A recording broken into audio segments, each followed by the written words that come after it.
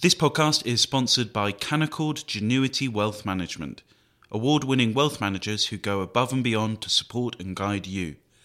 Visit candowealth.com to start building your wealth with confidence.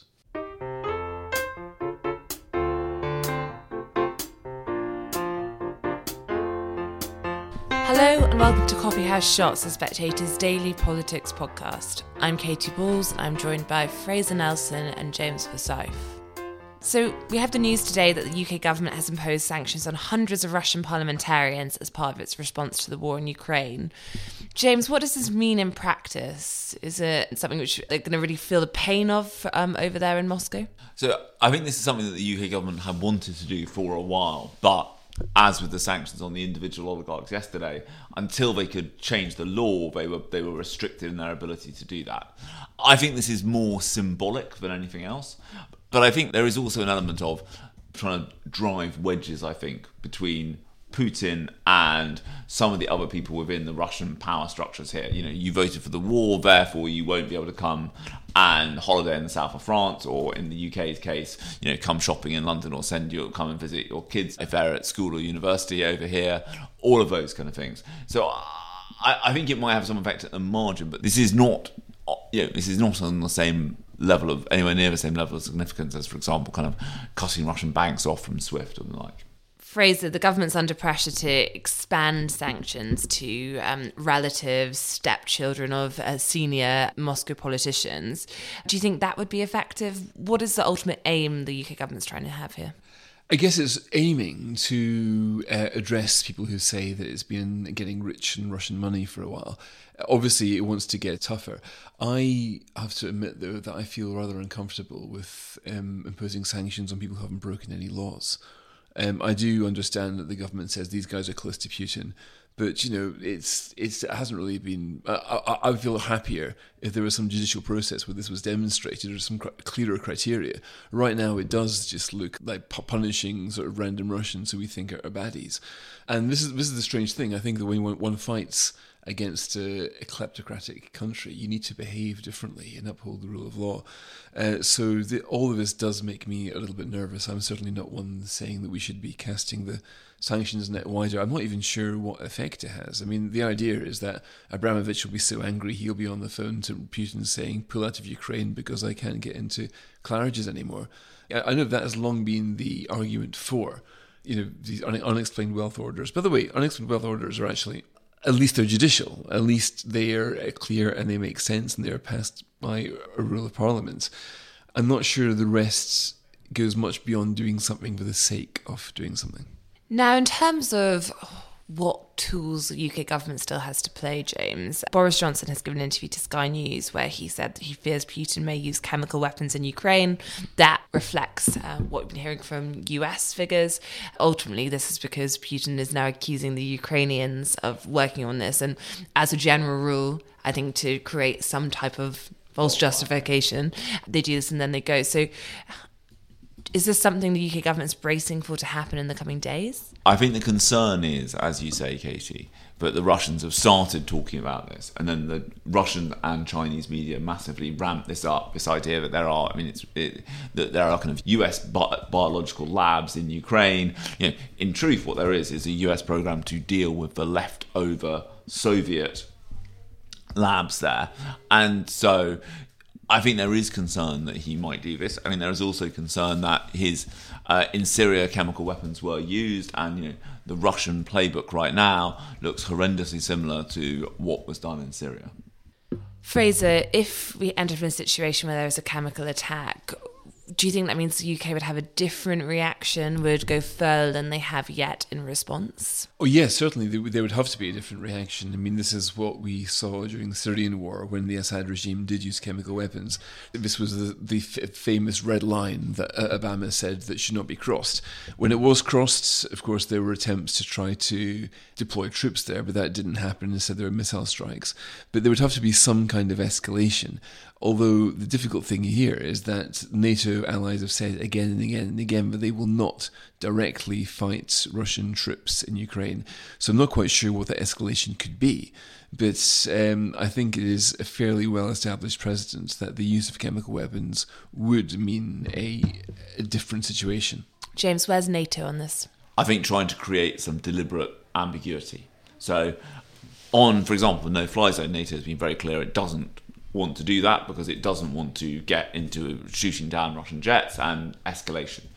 I think on the use of chemical weapons, NATO is trying to create uncertainty about how it would respond in the hope that that might deter Vladimir Putin from using them. I thought it was quite interesting that James Heaper, one of the defence ministers, has been very careful to say, well, look, we're not going to say what our red lines are, but Russia should be aware that the use of chemical weapons has generally brought a response from the international community. I think that is designed to make Moscow worry that if it were to use chemical weapons, the NATO might be prepared to respond militarily. And just finally, Fraser, in this week's Saturday Shots, so tomorrow, we'll be looking at the UK's refugee offer compared to other countries in detail. But in your Telegraph column, you write that Priti Patel yesterday asked for permission to widen criteria for accepting Ukrainian refugees, but Number 10 refused. How messy is the situation getting? It's complete chaos. Priti Patel herself has been saying things that are factually untrue. For example, she said that she denied that any Ukrainian was turned back. Well, Kate Andrews and Max Jeffrey went out there on Monday and found otherwise. She said that there were British officials in Calais that weren't. She isn't a liar. She was simply misbriefed by her department. So she gets a lot of criticism, Priti Patel, because she strikes a lot of people as the sort of unacceptable face of Tory intransigence. But she was the one going to Number 10 saying, look, we've got to widen these criteria. It's not enough to say you can only apply if you've got a family member here who's a permanent resident. She wanted to expand it to include students and people on temporary work visas as well. But it was Number 10 that rejected that. So that's quite interesting, because Boris Johnson in public, he's saying he's doing everything he can to help Ukrainian refugees. In practice, he's actually vetoing plans to do more. So, and again, this is simply because the government is at sixes and sevens. It can't quite decide whether it wants to actually come up with a policy that matches Boris Johnson's words, or whether it is worried that your average punter is going to think, look, this government can't control immigration in the first place, look at all these small boats crossing. The last thing we want is Ukrainians coming in. Now, I obviously take a different view to that. I think we've got a moral duty to accept anybody with a Ukrainian passport. After all, we're the ones sending 2,000 anti-tank missiles over to Ukraine. It's hard to sponsor the persecution of a war while not accepting any responsibility for the refugees of that war. And I think it's a bit of a shame that, having been ahead of the curve for so much of this conflict, Boris Johnson now looks like he's going to be the last leader in Europe to recognise that you're going to have to do away with entry visas for people coming here from a war zone. If you're a mother of 2 kids or fleeing Ukraine, you don't need to prove why it's necessary to flee Ukraine. We've got hospitals being shelled. We've got mass graves being filled. So it should be straightforward, but it isn't.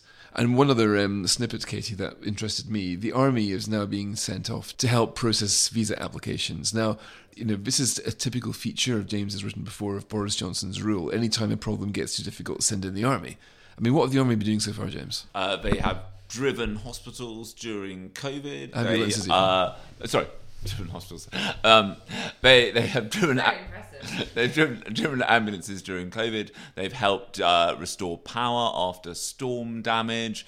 They did the vaccination program, the logistics of that, and also some of the jabbing. And I think what we need is a resilience corps that is separate from the army. The army has only around 20,000 deployable troops. If you plan to keep on reducing the manpower of the army, and at the same time expected to step in all these domestic situations, it is not going to work. And I think this is, we haven't actually said yet what the army are now being asked to do. They're being asked to go to Poland to help Home Office officials process paperwork from Ukrainians who are in Poland wanting to come to Britain. Now, you might think to yourself, how is that a soldier's job? You're processing paperwork.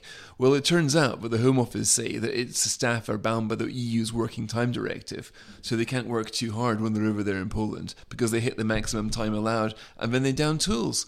So the Home Office has gone to the MOD saying, look, these soldiers, they're not bound by the Working Time Directive, they just plough on. So we're having troops sent out to Poland to do bureaucratic work because the Home Office cannot get it sorted. Yet another item to add to James's list of things the army are doing which they shouldn't do. And this, to me, just paints another side of a government having serious organisational problems. This government is simply ineffective in sphere after sphere after sphere. And you wonder what Boris Johnson expects of his overall strategy is to grow this government machine to the biggest size ever. It already struggles to do basic things. So I think this is, bad in itself, but points to a wider governing problem the Conservatives have got. Thank you, Fraser. Thank you, James. And thank you for listening. And while we have you here, do check out the Coffee House Shots live event we've got coming up, where we'll be digesting and analysing the spring statement. Clearly, Ukraine and Russia is going to have an impact on that.